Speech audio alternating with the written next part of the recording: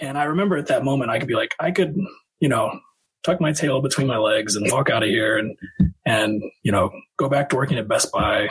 And that's it.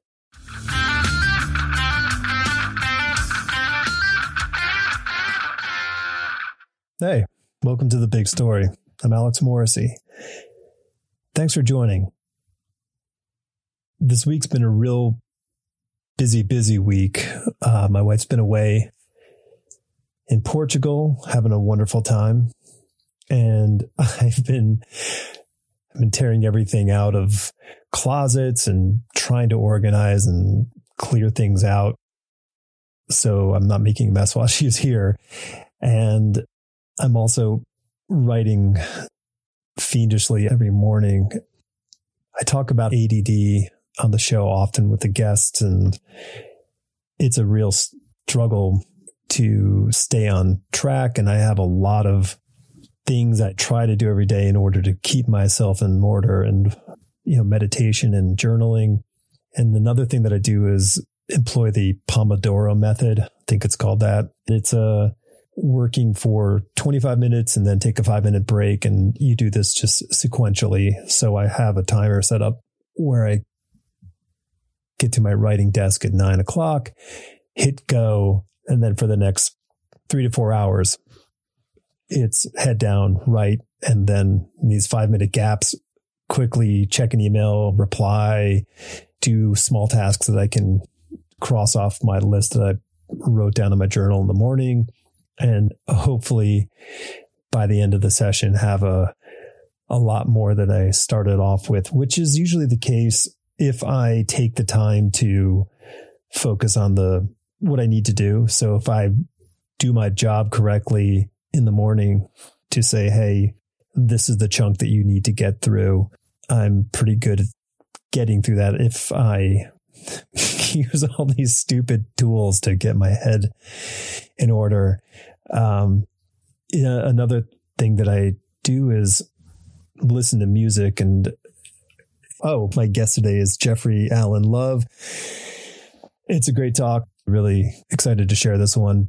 But Jeff brings it up that he, listens to music with no words for purpose. But my purpose is that they distract me when I'm trying to write words. So I can't really, I will end up writing lyrics if I end up at a keyboard listening to songs. So I don't know if anybody else has similar struggles or what they do. For me, it is a part-time job to do my full-time job. Anyway, as I said, today I'm talking to Jeffrey Allen Love. And if you're not familiar with his work, lucky you, because you get a chance to experience what he does, which is make images that are transportational devices. And I'm just thrilled to spend some time with somebody who thinks so deeply about the work they do and the intention of their craft. I hope you enjoy this conversation with Jeffrey Allen Love as much as I did. You can't tell if you made the right choice with kids, like you made a choice. You're stuck with it. I don't know. I think it was that era, or at least, I'm 44. So my parents were, from a pretty young, older era. I don't think people thought about that, and then my mom, I think, struggled with that when we were 16, 17, 18, about to leave the house, like being like, oh, I've given up my life for these children and who am I? And, had to figure that out for herself. Yeah. I think my mom turned that more into guiding me, which I did everything I could to go away from that. So, yeah, but that's just how it goes. How's the work going? Good. I'm finishing up a book with Flesk. I'm doing a bunch of covers for Dark Horse for, I don't know how they feel about, spoiling or whatever, but I'm doing covers for a new Cyberpunk 2077 series there, doing something for Image. And for the last 3 years, I've been talking to 8 or 10 different writers that, about doing a comic, and I'm just sort of waiting to see which one actually, writes the series and, right. and pulls through. And they're all people I want to work with. And, they're people that I'm willing to wait for, because I want to work with a writer I like and respect, so that I can learn from them and their process, and then steal all of their techniques to use for my book next. So kind of do like the one with them, one for me, one for them, one Sure. with me. And actually I was talking to Brian Evanson, who's a writer I really like. Do you know Brian Evanson's work? I know his name. I don't know him. Yeah. He's a speculative writer. I've done a cover for Tor for him, but he liked one of my books and asked if he could use a line from it for a short story of his, and dedicated the story to me. And so we've gotten to know each other, and I'm trying to get him to write a comic, because I think it would be a lot of fun to. He's become really well known for his short story collections in the last like 5 or 6 years. He writes really amazing speculative novels too. So it seems like there's a lot of stuff in the air. It was kind of like and it's okay now, because I've been such a, with the pandemic and being a dad, that I feel like I've had enough on my plate that actually it probably would have been a nightmare to get like a comic book with somebody else in the last little bit. You said how many of there were you growing up? My brother, I have a younger brother. Okay.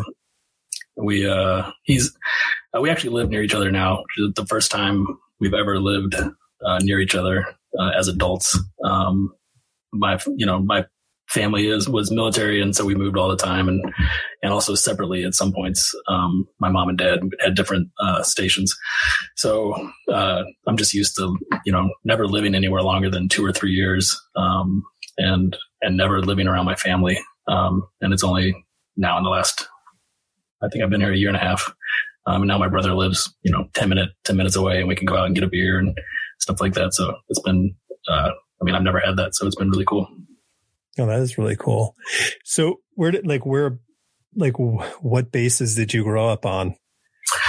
Well, we almost always lived off base, which was really cool. We lived in a village called Winnweiler in Germany. Moved to Germany for 6 years when I was pretty little. And I loved it. It was awesome. Growing up there, and having the imagination of a little kid, like you didn't have to imagine very hard, because there was a castle that we could walk to, and my brother and I could walk there and play in the woods and pretend we were storming the castle. And, every weekend we would go visit castles. Like we would watch the movie Ivanhoe, and then we'd go to the castle where they actually had King Richard, locked up as a hostage. Schloss Frankenstein, and see what inspired Frankenstein. So it was a really cool experience. One of the most vivid memories of my life is driving along the coast of France, and it's all foggy, and we come around this corner and the fog lifts, and there's Mont Saint Michel, rising out of the ocean. And oh yeah, it's very. I'm sure it had a ton to do with the imagery that I make. That for 6 years I was running around German forests and castles and doing all that stuff. Yeah, go ahead. Oh, please go ahead. Well, I was talking with Kyle Webster, who does all the digital brushes for Adobe, and he grew up around the world too. And I think there's this added software installation that happens to young brains when you're not living in the common, American, upbringing. When you have American parents, so you have this sort of connection to the U.S., but you live in this non-suburban lifestyle. I feel like an outsider. I don't feel like I belong anywhere. I've never really felt American, and as a child, it was before really the internet or any of that. So it was very removed from American culture, and so or even pop culture. Really, like I lived in Korea for high school, and I love Korea. I wish I could move back. but I was totally removed from all culture. And then when I went to college and, went to a party and hear this music, I was like, oh, this is great. Are these people touring anytime soon? It's like, these are the Beatles. Oh, cool. The Beatles. Like, are they, American? And it's like, no, they're like this, the most culturally relevant band of the last, 50 years. But I was totally ignorant to so much because I was just in my own little world of reading books and drawing and, all that stuff and very distant from like just what other people grew up with. And at the time I hated it. I wished I had friends that, went to, multiple grades with and family connections and, like a hometown. But then when I got older, I really appreciated that lifestyle. But now I'm also trying to give my children the exact opposite. I want them to grow up here and have friends and have family and a support structure and, feel safe and welcomed by a large, grow up with a community feeling that I never had, which, who knows, I bet they would really love, traveling the world and all the stuff that I did. But I guess we always try to give our children what we think they should have, what we lack. Yeah. I think that it's that what we lack element. I know that when we were considering having kids, we kept talking about both of our parents are divorced. So it was this kind of thing like, well, we want to have Christmas at our own home. Like there was this sort of like, we're going to stay planted and everyone, if they want to come, they can come and they're welcome to, because, I know I had to travel to different states, every Christmas just to fulfill somebody else's, thing. Yeah. You just do what you got to do. And then, it's really weird. Like we sort of have this sensibility of the life that I guess that we think we should have versus the life that we actually have. I think that I found as I get older, and I think this is probably true for most people as they age, that you become way more comfortable with yourself and with your life, and you're more sure of who you are as a person, and you've made the mistakes of youth, and like you've learned from. Same thing in art. You discover your style or your way of working or your way of writing by writing a bunch of stuff and making mistakes and then saying like, oh, I actually like this version of mistakes. I'll keep doing that. Same thing with life. Like we kind of grow up and have to go through these trials and tribulations and come out of it. And it may not be the dream, but whose life is really, like I don't think anybody's life is truly the dream and so much of modern life is about presenting a shiny dream to other people on the surface through social media and things like that. How much of that is manufactured? I think that definitely for myself, I had to take a step back from social media and find pleasure and comfort in my own life and what I had, and then. But taking that break, I was able to go back to social media and use it in a way that felt comfortable to me without being the dopamine rush of the mouse getting the pellet every time they push the button. Right. What was it for you that was the emotional conflict aspect? I think it was. It ties into a lot of things in terms of, and this is also illustration and not necessarily like comic stuff, but I hated that every year you're entering Society of Illustrators or Spectrum or all these different places and you're judging your work yearly. And maybe work takes longer than a year, and if you don't get in, your work doesn't have any value. Or if the best piece you've ever painted that you love, that was the greatest learning experience, only gets 30 likes, then it makes you feel bad. Yeah. So there's something wrong with that. But the honest truth for me is that social media was just during the pandemic. I went from, and also having kids and getting married, I went from being a freelancer who could do anything, anytime.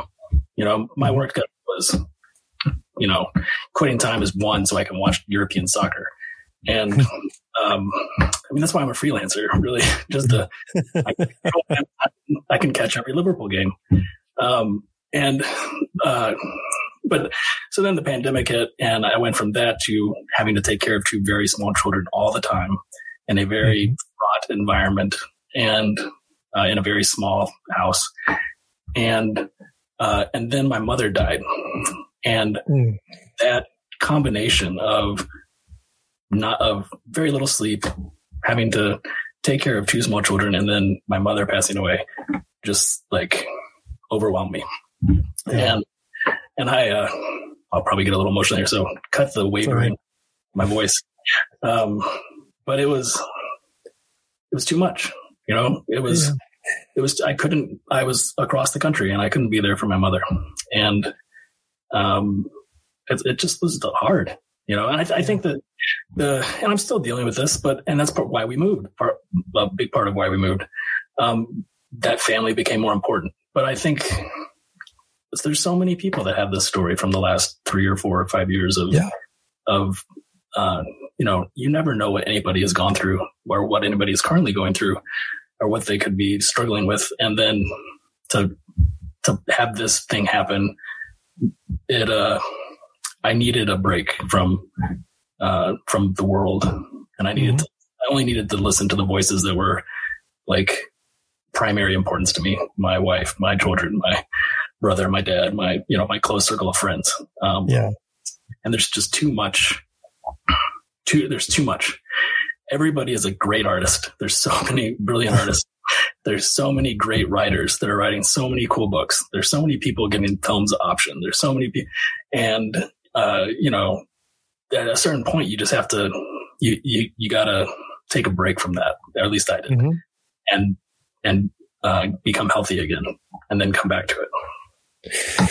Yeah, I struggle with the social media thing. Facebook being sort of the early model out there, and I really struggled with my sense of self and other people's air quote reality for a while. And my solution for that was just stopping, period. Like just got off of that one completely. And then I stopped leaving my phone in the bedroom. Like my phone charges in a different room when I sleep. So when I wake up in the morning, the first thing I do isn't go and look at my phone. Get an alarm clock that's not on your phone. Yeah, that's a big one. Yeah. So I get up and then I meditate. The first thing I do, get up and meditate just so I don't waste whatever clarity I have in my head. And I can hopefully carry that a little further. Yeah. And it's interesting because I think isolation was a very common feeling during the pandemic. So social media is this sort of balm to that order where like, hey, you can keep tabs on everything. Yeah. I think I quit social media at the wrong time in terms of social media engagement, because tons of people, and it was wonderful that tons of artists were selling a lot of work through social media, and there was a lot more engagement. So I noticed that a lot of people, had a lot more followers when I came back to it, which is fantastic. But I needed to do it. And I did, during the pandemic, I did get reconnected with, I was in a band in my 20s. And so I got reconnected with those guys, and it's still going. We now, although mostly with just one or two other guys, we still get together on Saturdays at 4:30 and have a beer while Zooming with each other and just kind of talk and catch up about life. Right on. Yeah, it was awesome. It is nice. I mean, I don't know if that's social media, so to speak. That's just a different communication tool. Yeah. What'd you play? Well, kind of a theme of my life is that I can do a lot of things, but none of them very well. So I could play violin. I would play violin. I would play guitar. I would play drums. Sing. We were kind of like a very communist band. Like we would. I'd start off playing drums in a song, and then halfway through, I'd switch with the guitar player and play guitar while he plays drums, and a bunch of different lead singers and a bunch of different songwriters. It was a lot of fun to do. I hated being 20% of decision making, and I hated. It was the same thing where in college I was a filmmaking major for 3 years, but this was back when you had to raise money to buy film to actually shoot the film. Right. for your senior project. And I was shooting films before that, and it became quickly apparent that nobody cares about what you're doing except for you. You know, nobody shows up on time. Nobody holds the microphone when they're supposed to. Nobody like hits their marks. So, like, you have this great vision of what you want to have happen, but everybody else is just, you know, like doing their thing. And it's, you know, it was never good. So I switched to creative writing, which allowed me to, you know, like all I have to do is write the screenplay. That's what I like about art is, and especially comics, you know, is that I get to tell stories and I get to, you know, make images. The only thing I don't get is the music or the sound, but I love being the you know, the auteur, the dictator. I don't like things where I'm, you know, like just a small portion of because it never goes anywhere, you know, and nobody's ever happy. And that's kind of what the band was for me, is that I was never driven to get better the way that I am with art. With art, I'm very driven to improve and learn the things that because I have tons of weaknesses. And when it comes to art, which is actually something I think about a lot, because with illustration and book covers is where I kind of view my career really starting. I don't really count the editorial newspapers and magazine era of my life. You're just making one image, so you can lean on your strengths really hard and forget about your weaknesses. And comics will expose your weaknesses like that, like immediately. If you are, you know, I come from, you know, my influences are Battaglia and Topi and Breccia and people like that. Really interesting mark making, but also really flat and not much like moment to moment cuts, but one big designy page is 3 months in life, you know? And so if you're trying to do a fight scene in that sort of very flat design thing, you're working like way harder than you have to figure everything out. And it takes forever. And so that's something that I'm learning now, is that I'm very lucky that I got hooked up with Felix Liu, and the artist that he represents. And Nick Dragata I asked him for some advice. He sent me this amazing email that I printed out and I've kind of used as like my study guide for the last 2 years. And at Heroes, I got to walk around with him and have him like show me comics that I should look at to study, to, you know, like address them. And it's it's so kind of him. But to me, that's exciting. You know, like there's still so much to learn and so much to try to figure out. And I'm driven to do it. Whereas in the band, you know, it was just a bunch of my college friends that we got together and drank beer and, you know, made music. And, you know, the scene that I was in was very successful, but I just didn't care, you know. Yeah. Well, the other thing is that there's a social component to the music aspect. You know, you're doing this event with other people, for other people. It's sort of in a live factor. But in comics, there's really no sort of live version of it. And you are doing it by yourself. Even if you have collaborators, they're not there with you doing it at the same time. So it makes it so either you're going to be able to push yourself to do it and get better, or you're not. Yeah. Yeah. No one cares unless you do it. No one cares unless you should. And this is a lesson I needed to learn in my 30s. You know, I was able to kind of coast through life and not grow up. You know, I was a very deep bloomer. And it took some pretty serious things to happen in my life to hit rock bottom, essentially, and realize that the only way, there's no going down anymore, really. And the way to go up is to work hard. And the only person that cares about this is you. You know, no one's going to do it for you. You're not going to get hired or get a career because of your potential or your desire to you know, be this great artist or this great writer. It only matters if you do it. And that's the only way that people will be excited about your work. But that's actually very freeing in a way, that it's up to you, you know, and it's, you know, from the, you know, thousands of comics and books on art and things that I have here, there have been millions of people throughout history that have done what you want to do. And so all it takes is, it helps if you can find mentors. Like I found Nick Dragata for comics, for that, and other people and people that I've had in my illustration career. It helps if you can have mentors because it cuts out some parts, but it really just comes down to you.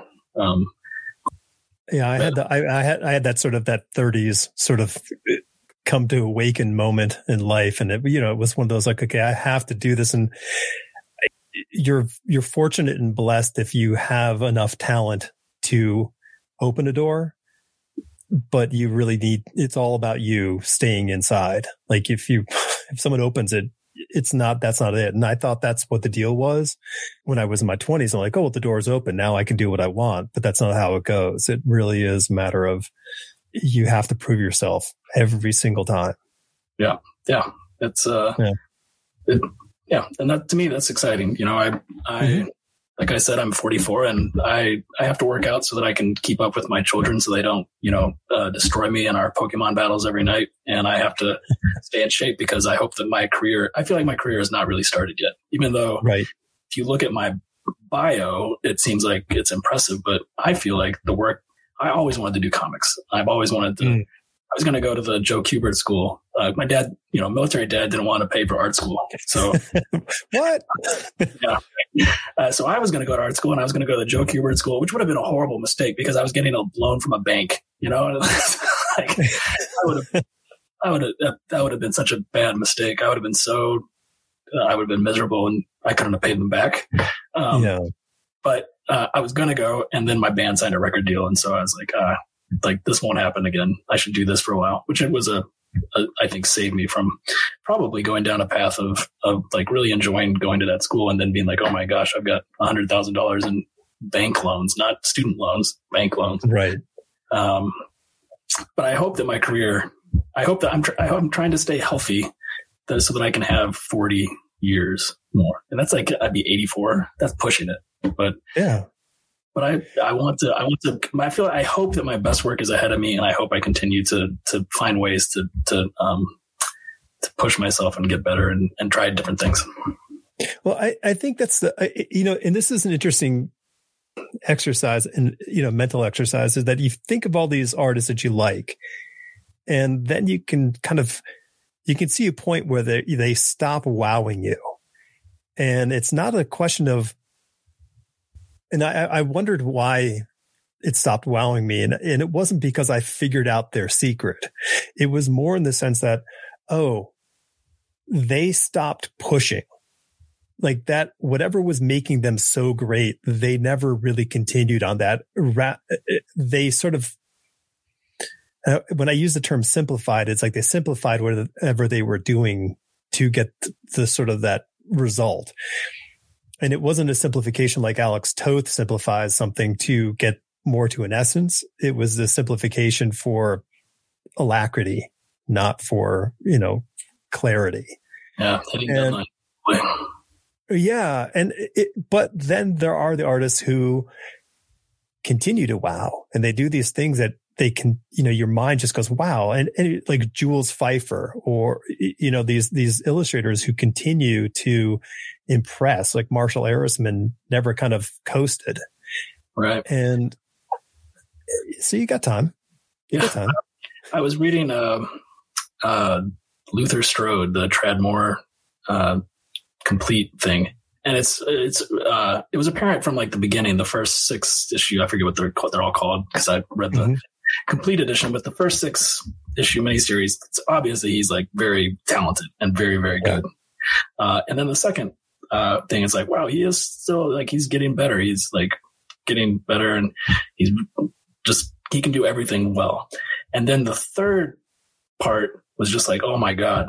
Like, I didn't think that I could but I turned the first couple of pages of the legacy of Luther Strode, I think it's called. And the change in his art was like, just, I don't even know how to describe it, but it was just such a leap and a creative, very brave one. And it's amazing to me that he has such a unique and he's continued to evolve it, but it was such a huge and brave leap to make that decision to go that way, where so many other people would have regress towards house style, perhaps. Yeah. And it was, I don't know, something I was reading this last week where I was blown away by the leap that he made there. It was really, really cool and very inspiring. Yeah. And I don't think any of that stuff happens without a lot of sweat equity. I think there's just, I've been writing every day at the bottom of my journal page. Every day in the morning, I write, read more, think more, write more, like every single day. So I just keep reminding myself like these sort of foundational elements, my mind, just keep that in mind about everything. Yeah. And if I was drawing, it would be, read more, think more, draw more, if that was the case. Yeah. It's important to know what your like the most important things are. And I think my military upbringing, while I hated it, we would go to Disney World and my dad would hand out laminated time schedules for everybody. It's like, are you kidding me? It's like, wake up at 5, okay? Breakfast 5:15, get on the bus. And it's like, I'm 6, Dad. Like, do I really need a laminated schedule for the entire week? And, wake us up at 1 a.m. to watch Tennessee football in South Korea. It's things like that. But it worked out really well now because I'm, and I think also illustration for deadlines. I can hit any deadline. I can, except for the one with Flusk. I'm sorry, John. But I'm very organized when it comes to that. And I have a whiteboard over here that has at the top, it has the things that are my priorities. And then below that are the things below those priorities. And, and goes down from that. I have the next 12 months of my life over on a cork board over there, it's important to know what you want in your life and also what you don't want. I think, stop watching NFL games. You don't like football. Why do you watch it? Things like that. Same. Yeah. Well, yeah. Your friends show up and want to drink a beer and it's like, yeah, sure. I'll wait 4 hours of my life watching commercials and occasionally there'll be a little bit of sport in between it. But I think that you do something that I would tell myself is that every day you get the chance to be who you want to be, but you have to make that, you kind of have to make that decision every morning. And it's actually helpful for me to make it at night before I go to bed as I write it down. And then I see it when I wake up in the morning. And that tells me, today is about this project, but also making sure that I do this thing for myself, which is, copy one page of Akira, see what, learn from that. Or copy, pulling out. And Eduardo Rizzo is super inspiring. Oh, yeah. Because I feel like he's a bridge from Breccia and Battaglia and all the sort of the other South American comic artists that came to Europe. He's a bridge from that sort of flat and Topi, the Italian and South American guys. He's a bridge from that to American comics, and things where he doesn't do the very rigid perspective grids. A lot of times he has foreground, midground, background, and they're sort of tilted at different planes to each other. And so when I'll take a panel like this and look at it, and this line is totally out of perspective with the rest of the composition. And it's like, well, why is it? But if you simplify it, you kind of see storytelling wise, cinematically, it's pointing where he's leading the eye where he wants you to go. And he's so good at designing. He's so good at design. The perspective manipulations don't jump out at you. It feels right because he's designing it to have it do this thing where it leads you through the story. And I love doing that stuff. If money wasn't an object, I could spend the rest of my life just, dissecting comic books and, listen, it's not too, Jeff, it's not too late to get the PhD and just get the PhD in comic book visual storytelling in the modern age. I have no desire to ever go to or teach at or visit a school ever again. I'm happy in my little studio here. Okay. Pitch over. Right. So you couldn't herd the cats with the film sets. So you switched to creative writing. Yeah.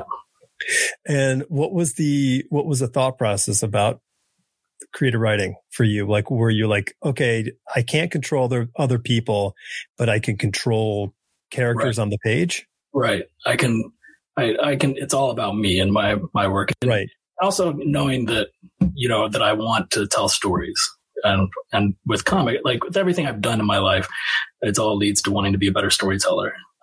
Not necessarily becoming a better artist or becoming a better writer, but telling better stories. And I think that it was just, I like being the person in charge of that. And with the kind of stories that I love, are budget wise, you could never do with, like a student film, at least then. Nowadays, you probably could. It's a much different time now with digital stuff. But yeah, I think that just, I've always wanted to, I'll grab the book. My parents, when I lived in Germany, came back from a trip to England with this book. It's illustrated by Tales of King Arthur. Yeah. And it's illustrated by Victor Ambras, probably my favorite illustrator. And I was obsessed with this, and it kind of like influenced my thinking about art, is that it always went with stories. It always went with words. And so it was like, I want to do both. I want to, this is, there we go. Yeah. The perspective here of taking the knight at the bottom and flattening him out. Yep. Of he's not in perspective, but the design works. The design feels right. And so that sort of playfulness of design combined with realism, I've always loved that. And I love his work, but this book in particular made me be like, not only I didn't really realize that there was one illustrator and one writer, I was too young to know that. It was more that there's pictures and there's words that go with them, and you do them both. And this book was very, it's definitely the reason I wanted to become an artist and to write my own stories. So when you were in school, like when you were in college, were you like, okay, I'm going to become a novelist? What was the thought process? Who knows? I have no idea what, so it's crazy to me that, first, college is crazy because of the price for most people. But I think that, to think that an 18-year-old should decide what they're going to do with the rest of their life and then go to school for it is nuts. It's insane. And so I don't think I had any idea of what I wanted to do other than, I made friends and I was in a band and I loved creative stuff. And my dad didn't want me to go to art school. And the art program at the school I went to was all color fields and paint your feelings. And that's not the stuff that I wanted to do. And so the next best thing was I loved films and so started doing that. And then the whole thing of realizing that this is going to be, for me, a nightmare.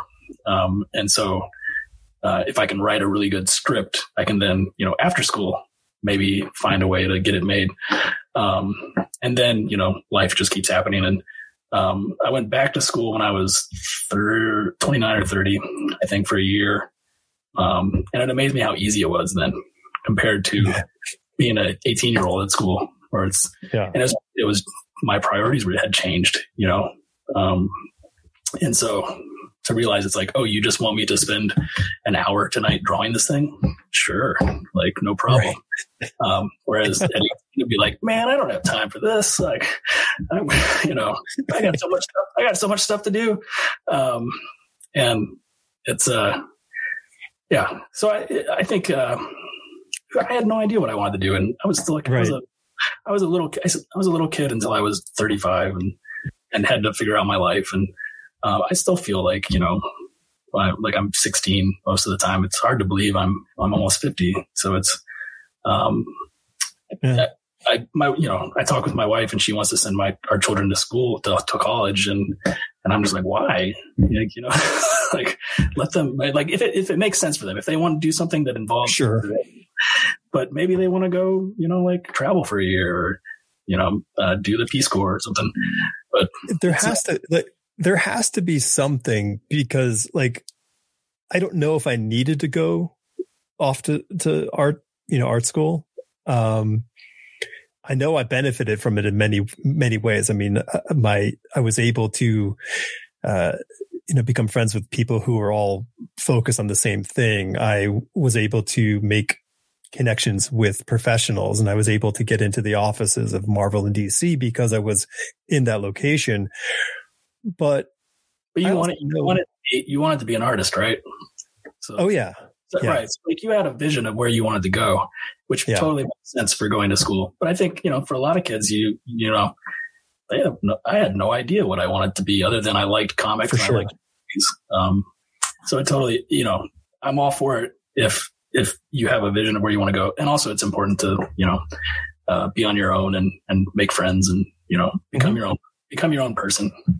But I feel like there should be that transition. Like if you don't know, like there shouldn't be this like, okay, you're 18 now off to college. And it's like, but I don't know. It's tough. I mean, it's tough. I mean, I know kids who are going off and getting degrees, and they're getting the same degree as their older sibling just because that seems like a safe thing to do versus what is it that they want to do? Yeah. That's rough. It's hard. Yeah. Well, maybe they'll solve the whole educational, the secondary schooling level of education by the time your kids are older. Right. At the same time, they figure out healthcare, right? No. Yeah. Oh yeah, totally. Healthcare, secondary education, gun control. We'll get all of it. It'll be everything. No. So, okay. I know that you feel that you said that your career is just getting underway, despite the CV and despite the evidence of the work that you've produced. But how did you leave a band and then say, I'm going to become an illustrator? Did you just say this, or what were the dance moves? My girlfriend at the time, who's now my wife, was going to go to school in Virginia, and I decided that I would go. And I saw that George Pratt was teaching at Virginia Commonwealth University in Richmond. Oh, cool. Like maybe an hour's drive from where my wife was, or my girlfriend at the time. And so I applied and got in. I was like, all right, sweet. I love George Pratt's work. I'm going to become a comic book illustrator, and, this is going to be amazing. And then I drove down there for the first day of class. I was like, all right, I'm here to see George Pratt. And I'm like, oh, he just left for Ringling last semester, and he started teaching at Ringling in Florida now. So then I had a bunch of really, really boring, bad classes at VCU. But I met a couple of professors that I still am friends with that were great, that sadly weren't teaching me for the most part. But I kept seeing all these kids around, like at the figure drawing and stuff like that had these amazing sketchbooks, just so cool, and weird paintings and great drawings. And so I would ask them, where's that at? And they all had gone to this program called the Illustration Academy, which had started with Mark English, Bernie Fuchs, Alan Kober, all these, sort of the last hurrah of the golden age of illustration, the guys that had mansions outside of New York City and, had drivers pick up the art to take into the city, that sort of thing. This really just superstars of illustration, this program, they had all gone to that for the summer. And at that time, I want to say it was 8 weeks. During the summer, you would go and spend 8 weeks with these people doing, all this work. So I went and one of the teachers of that who had been a student was named Sterling Hunley. He's an illustrator. And I just got in touch with him and found out that he had office hours. And like most 18-year-olds, nobody took him up on his office hours. Like he was required to be in his office for 4 hours every week, and no one ever showed up. And I showed up every office hour for about 6 months. I would just show up. I would always have something to show him. And I would say, like, I have no idea what I'm doing. Like, I want to be a good artist. I know I'm not that good. Here's an artist I like. What are they doing? What is really good about this? And he would sit down with me and show me, and we would just talk. And then I went to the Illustration Academy, and it was very humbling. I was probably the worst student there. I've told this story a lot of times, but I put up my first piece for critique, and John English, Mark English's son, looked at it, and then he turned around and was like, "It's like you've never painted before." And wow. was like, well, I haven't. Like that is my first painting ever. And I remember that moment of you always want, like, the initial, what we all want is to be told how special we are and how great we are without any work. And I remember at that moment, I could be like, I could, tuck my tail between my legs and walk out of here and go back to working at Best Buy and that's it, or I can say, no, this is the moment where I make a choice where I stink. I'm not that good. I'm going to get better and I'm going to work really, really hard at it. And so I did. And I was like, and I'm going to get invited back as a teacher here and they're going to put me on the poster of this thing. And, like I'm going to show them. And, it's good to have art. It's good to have arch enemies. It's good to have nemesis. Yeah. And I did. I was invited back to teach there and I had my art on the poster. And I wasn't so angry at that point, but, it's good to have some fire in you, something to drive you. And so then I ended up dropping out of art school and I apprenticed with Sterling. And I did that for a couple of years. And that sort of naturally transitioned out of apprenticeship to sort of partnership. And then I kept delaying trying to get work. I thought I wasn't good enough. I thought I was too derivative of other people. And I could have made a living earlier, I think. But I just kept waiting. And then it was like, all right, it's now or never. Sent out a portfolio and within 2 months was working as a full-time illustrator, which I thought at the time was great. It's like, oh God, I'm making a living from art.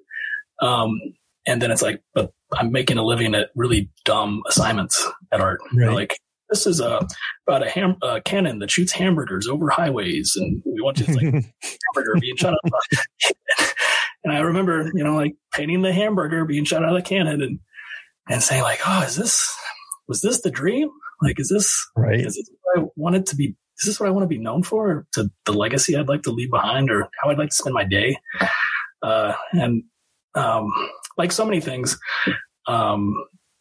it takes pain or suffering for us to like have change. And so you can be in this thing and you want it to change, but you resist it. And then my mother was diagnosed with cancer, and as a cancer that runs genetically, so it was recommended that I get tested for it. And the first tests were positive, and so it went from like, oh, you've got the rest of your life out in front of you to you could die in 5 years. Yeah, right. And so I had a month of doing all these medical tests, and I was like, all right, if I don't have that much longer, what would I want to do? And I've always loved science fiction and fantasy books. So I was like, okay, I'll just make a portfolio of science fiction fantasy pieces. And at the end of the month, it was a false positive. I didn't have cancer. I have to get tested every 3 to 5 years to see if it's manifesting. But I had a clean bill of health at the time, and I had a portfolio of stuff that I would like to make. And so I started sending it out and started getting work. And that was great. And I had to get most of my work at the beginning from the UK because they're more open to non-airbrushy, realistic stuff. And it kind of took my work being accepted and talked about in the UK for American audiences, other than Irene Gallo at Tor, to say, okay, we'll hire him. But then as things go in life again, it was like, that's actually not what you really want. I feel like doing covers for other people. I'm in a cover band. I'm singing someone else's song. And so, covers are great, Sure. Good cover band, or even a good cover, George Harrison doing Nina Simone, one of my favorites ever, but you're still singing someone else's song. And for myself that wants to tell my own stories, it's like, oh, this is amazing, but it's also not what you want to do. And so then that led to me starting to do books with Flesk, and then it was like, and even this is like a lot of fun, but I really want to do comics. And sort of been sneaking up on them with the books I do through Flesk, but it's like, here's a silent comic, so I don't have to put any words in it and learn how to learn. Yeah. here's and almost like, sneaking up on comics and leaning on my strengths and avoiding my weaknesses. Mm-hmm. And now I'm at the point where, again, coming out of heartbreak and pain and suffering, making me realize, like, open yourself up, and there's no reason to hide that you don't know some things yet, and that you still are learning, and you're still trying to get better, and there's no ego, and there's no sort of like, playing it cool around other people. Just be yourself. So wait, that's why you're wearing the sunglasses when I met you, right? Just having that. I don't think sunglasses. I don't think I own a pair of sunglasses. But yeah, it's as maybe this goes back to what we were talking about earlier. As I get older, I lose any sort of like pretense of being cool or like having to kind of keep up that like an image or anything like that. And it's totally okay to say, like, these I'm still learning how to draw cars, like stuff like that. Like, it's still a struggle. It's so I think that my life has always been a progression towards telling my own stories through comics, telling stories. And life has just made me take various, like detours and various, road trips and distractions, which have all actually like been probably very, very helpful, because of I think my work, if I'd gone to the Kubert School at 22, I think was when I would have gone, my work would probably be a lot different than it is now. Yeah. If I had gone there and done the schooling as it was then, versus going where I went and being more inspired by Topi and Battaglia and the Breccias, and then actually eventually learning from George Pratt, to where my work became more art history inspired, which includes comics for me, instead of just comics inspired. And so I think that all the meandering has led me here, and now it's up to me to pull it all together and make things that hopefully other people will like. Well, and I say it often about, there's no way you can plan a creative career. Like, there is no sort of, because even like, I said, I wanted to draw comic books, and I went to college to study to draw comic books, and I graduated and I started drawing comic books. I'm not drawing comic books anymore. It's been over 20 years since I've drawn a comic book. And that's because your interests evolve and they change, and realities also crash upon your dream in the terms of, like, maybe this is not the best thing for you to do, or maybe you're not the best person at doing this thing. And so you have to kind of go, okay, what is it that I can do? Or what are my strengths, and how can I apply them to something else? I found that often when I'm unhappy, it's because I have a rigid definition of something, of who I am supposed to be, or what the work I'm doing is supposed to look like. And it's actually my own definition of what it should be that makes me unhappy. And if I kind of like say, like, okay, what is it that you're actually trying to do here? And remove, or what is the definition that's holding you back? I can become a lot happier, where I'm, remove this sort of rigid sense of who should I be? It's, like I need to be like Jerome Opeña, like, oh, you got to draw like him because he's like so amazing. And I was like, no, you need to be yourself. You can learn from him. You'll just be you'll be a copy of a copy if you do that. And that definition of what good art is holding you back from making good art that would look like you. Mm-hmm. So it's, our definition of ourselves is always, I think, evolving and changing when we work in creative careers. You went to Clarion, didn't you, for writing? Is that true? No. I've participated with Clarion for fundraisers. So I do a lot of work for them. Well, I would love at some point, meet at a comic shop and talk about writing with you because I would love to pick your brain about that. I mean, what are we, a mere half hour apart? Yeah. So not too far. Yeah. I need to figure out what the good comic stores are in Nashville sometime. Yeah. I'm more than happy to introduce you to the shop owners. There's a few great shops here. And it's funny, like the whole writing thing for me, I guess it's similar to you, in that, like I was thinking when you were talking earlier about like that sort of controlling aspect. And I definitely have that internally. And I was thinking like, I wonder what he put his younger brother through. Like, do this, do that, like try to control the narrative. It was actually my younger brother looks like a linebacker. That answers that. We don't look alike at all. And so to me, it was like all inside in my brain, I'm controlling you. Mm-hmm. But I was very quiet and internal because he could mop the floor with me.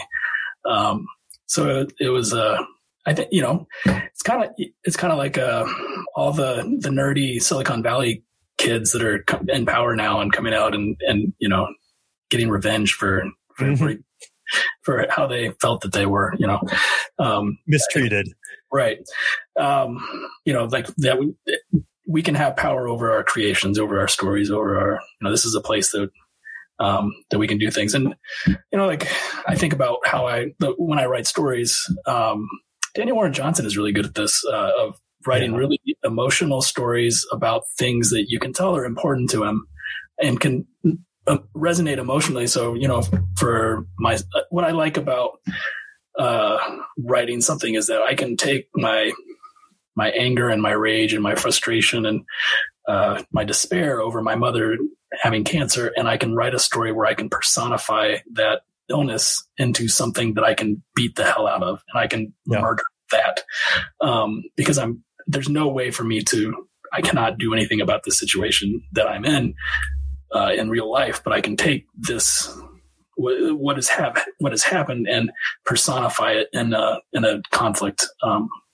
And I love when I read a story where, and I think Daniel does that really well, of you can tell that there's his life in there somewhere, even though it's about cool spaceships and explosions and aliens and all the like fun stuff, that you want to draw. Yeah. So there's an emotional core, and that's the core of speculative fiction. You're taking this subtext and interlacing it with some sort of veneer of thing that either we're familiar with or we're unfamiliar with. But I'm going to tell you a story that means something. And sure, there might be space pirates blasting stuff or blowing things up, or this might be a world that we're familiar with, but everybody is left-handed. Who knows? This will sound like I'm name dropping, so I'm sorry, but I was at a convention and I, through a very strange and unreproducible series of events, I ended up having a bromance with David Mitchell, and where David Mitchell, the writer of Cloud Atlas, where we went out, we went to a bar and we hung out, and he let me flip through his notebook and talk to him about what he was writing. Mm-hmm. And then we got breakfast the next day, and then we got together for lunch, and then we went in for a long walk through San Antonio to a museum and walked around a museum together and talked. And, I was just starstruck. He was so nice and made me feel so welcome around him and not like, like I was like an ant following Superman around. But I was, we were talking about various things, and I just had, I think my son was maybe a year old, and I used to have this studio that was a attachment off of our house, big barn opening. So, it was perfect when it was just my wife and I, but when you have a little kid and all of a sudden he's running in and out and jumping down and there's it wasn't really child proof. So there were lots of things he could hurt himself on. And I was talking to David and saying, I just wish I had a door that I could shut. And he said, but he's the thing you're going to write stories about. You need to have the door open and let him come in, because that's why you're writing stories. I was like, oh, David Mitchell, you jerk. Yeah. But it's true that these are the things that will raise a story above just giant monsters beat up superheroes and superheroes now win, is if it has an emotional core, if it has something that we respond to it emotionally, and often those it's about relationships and family or loved ones or whatever, and it's true that that I've found that the stories that I want to tell now, they do revolve around the things that from my family, my children. There's one book that I don't know if I have a copy of it out, but one time my wife was singing a lullaby to our son, and she, hush, little baby, don't you cry.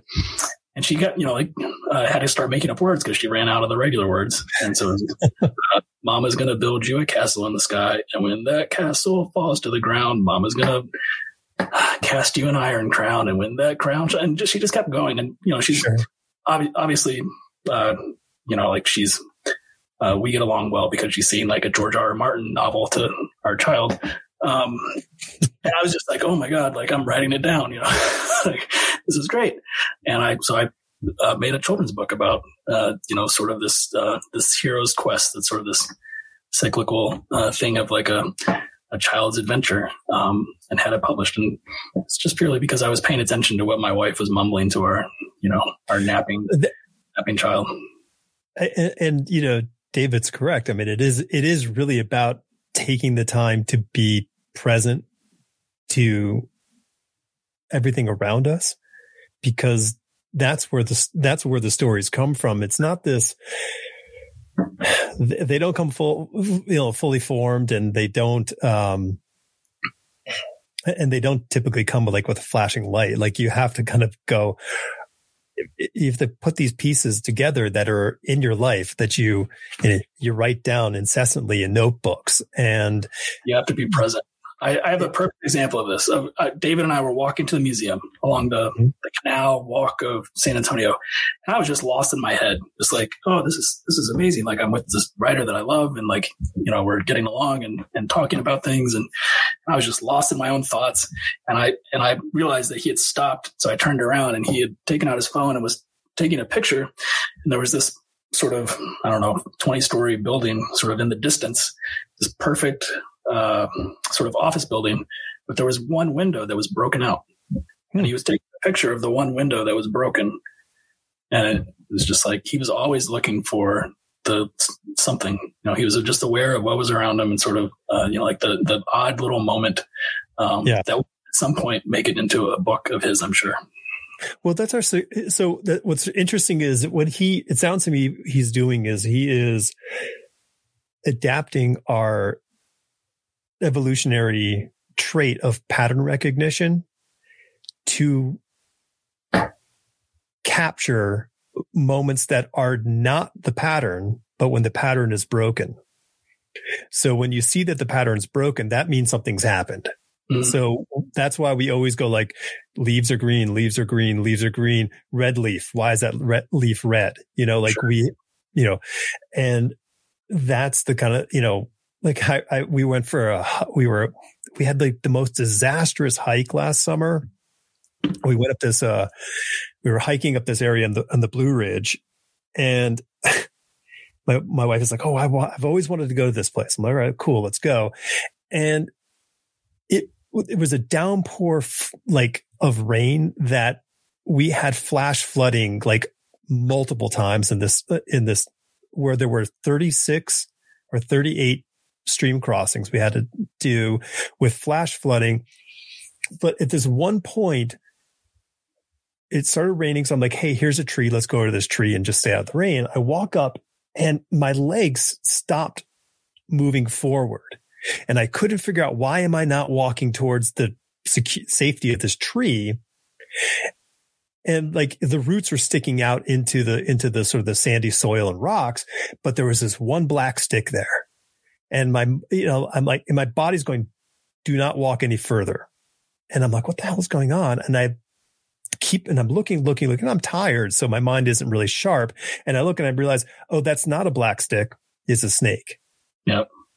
So, long story short, I didn't go near that snake, but an hour and a half, 2 hours later on the way down, we head down, and we kind of got a little messed up on this little trail crossing thing. So I'm like, hey, I'm just going to follow the stream down a little further and catch up with the trail.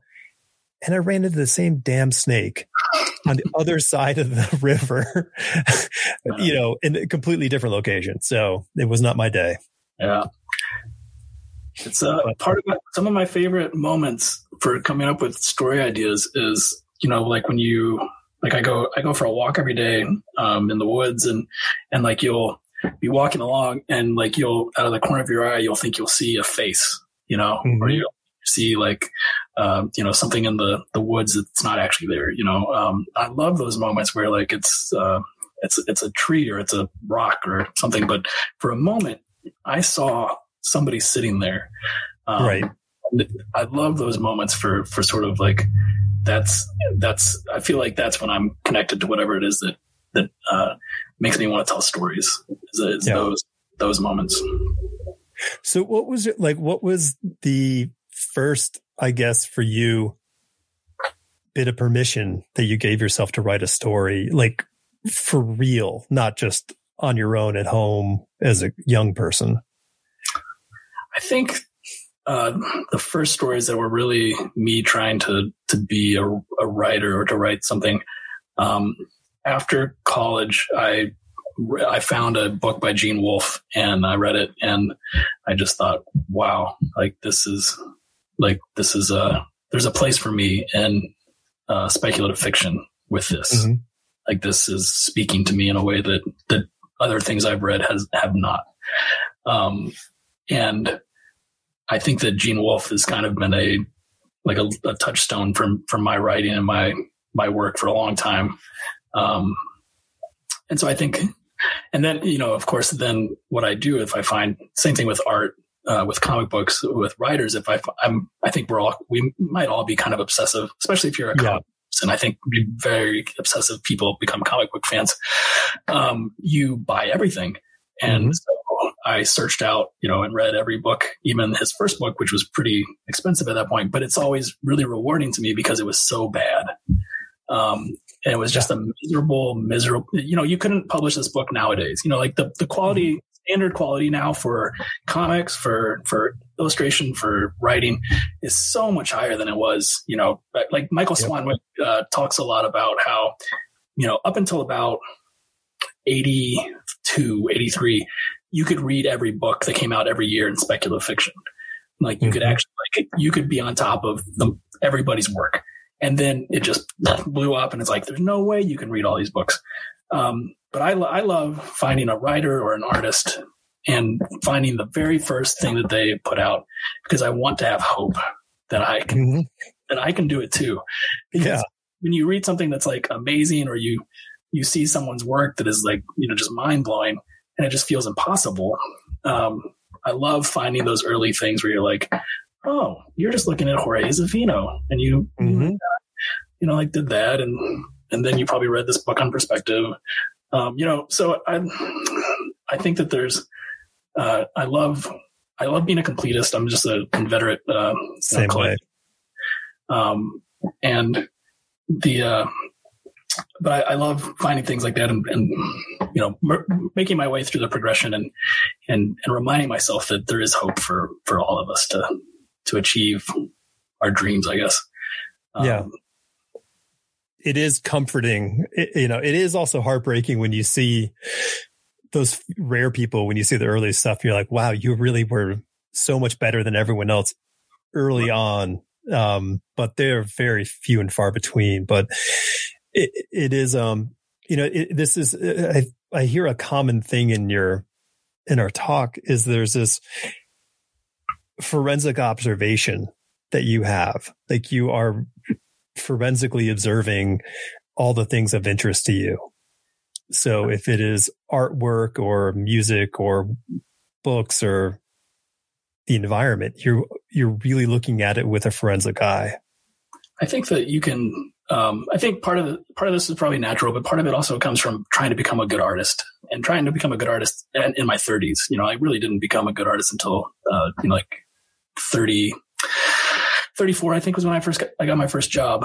I never honestly believed in my heart that I would make it and that I would get good. I thought I would stink for the rest of my life. And it's amazing that I figured it out. But the way that I figured it out was to break things down to as simple as they could be. Mm-hmm. And so I didn't understand value. And so the only way I could understand value is to only have two, black or white. And that's why my work looks the way it does, is that for me to understand value and composition, I couldn't deal with the grayscale. It had to be either black or white, Sharpie or white paint. And that was and by being so bad at it and having to really break it down into its basic components, now I feel like I do it pretty well, and I do composition because I was so bad at it. So for me, when I briefly taught, a student is like, I want to make it more exciting. I want it to be vibrant. And it's like, how do you do that? You don't, turn on the vibrant filter. You deal with value, shape, edges, lines, these are the things that you can study, and that's what will make it better. And that's, so for me, with anything, is like, if you can take the trappings of it away and break it down into its simplest components, that's how you will get better. If you don't try to like multitask, for me, color, if you added color, it's like, I'm juggling enough balls now, and you throw color in there and they're all going to fall down. So, right. But because I can do color now, I just don't want to. It's like you break it down to as simple as you can, the things that you can actually learn. And, like for writing, instead of trying to write a novel, write a good paragraph, write a good sentence, right. Instead of bloviating for, 100 word sentence, nail it. And, verb, subject, whatever. And again, I keep talking about having hope. That's how I have hope that I can learn this, and sure. I can get where I want to go, because every day is a battle against despair, and you have to find ways of having hope that you will get there. And I have to look back instead of just looking forward and say, I have come way further than I thought I would. And, so there's hope for my students when I was a teacher. There's hope for me that seemingly impossible mountain can be climbed if you just focus on what's in front of you. Yeah, it's a beautiful way to look at it, and I'm gonna keep those words in my mind for a while. I'm just saying it myself, really. Like, yeah, but you're saying it to yourself. But these are the things that everybody. I mean, listen, a lot of people struggle with finding the clarity to help them push forward, rather than just sort of kind of like with your eyes closed, waving forward and just doing the thing. You have to do it with some intention, and giving yourself, that moment to think. And if you can think about it, then you can create some sort of intention and move forward with purpose. And I think that's all you're saying. I did a class, probably my last class visit for a long time. But I had been saying I would do this for a couple of years for the Kansas City Art Institute. And it was a lot of fun. It was through Zoom. And most of the students, the things that they were struggling with and having issues with were not really, they were in a great place to learn art.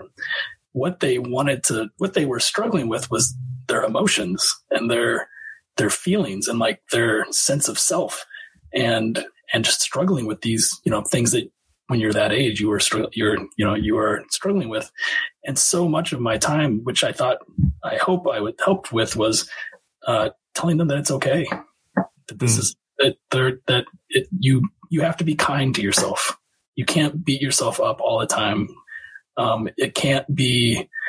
You can't, although I certainly remember throwing paintings across the room and deleting files, and, I have been there. Everybody has, but you have to find a way to be kind to yourself and to create a space for that's healthy for you.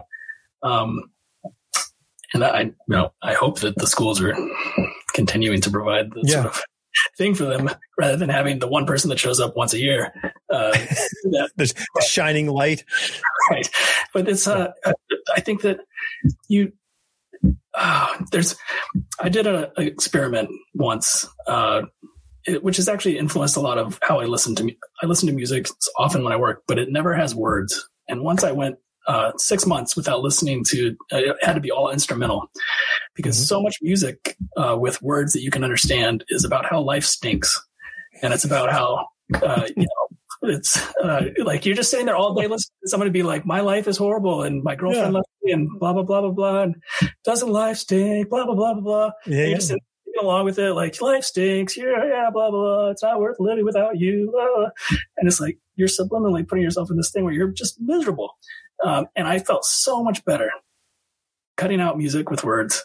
And I think that you actually have to think about the environment you're creating for yourself. Be able to stop the conversations you have in your head, be like, this is just a conversation. This is not real life. Like sometimes, like have a conversation with my wife in my head, like, why didn't you put the dishes in the dishwasher? Blah, blah, blah. And she comes home and I'm all angry and she's like, what's wrong? And it's like, oh, I just had a conversation with you in my head. This is totally like just me. Right. It has nothing. By the way, I won. Yeah. It has nothing to do with you. So much of life, of trying to achieve these sort of goals and is just emotion management and trying to be kind to yourself. Treat yourself as if you're your best friend instead of yourself. Yeah. And like you said earlier, man, like contextualize what it is for you. The win doesn't have to be everything. All right. Well, let's tie it up here, because I think that you and I could keep talking for a lot longer, and maybe we'll have to get back together and do a kind of an art talk and just really kind of go into some technique and process there. But what's the easiest way for people to find you, even though you are, controlling your social media? I'm on Instagram, Jeffrey Allen Love. And I have a Substack that I very rarely put out. Sweet. Substack.com, I believe, and a website, jeffreyallenlove.com. And then I think that's it. And my publisher, who does a lot of my books, Flusk Publications, he's more active than I am on that stuff. He's got a great feed. And I love when you do your videos when you do a drawing. I'm typically not a video person, but when I see them, I'm fascinated by your process. So, we'll have to talk about it next time. I'll put all the links in the description. All right. Well, Jeff, thanks so much. I mean, I've really been looking forward to talking with you. This has been a super big treat for me. And, go get your kid, and, I'll talk to everyone soon. All right. Good. Thanks for having me.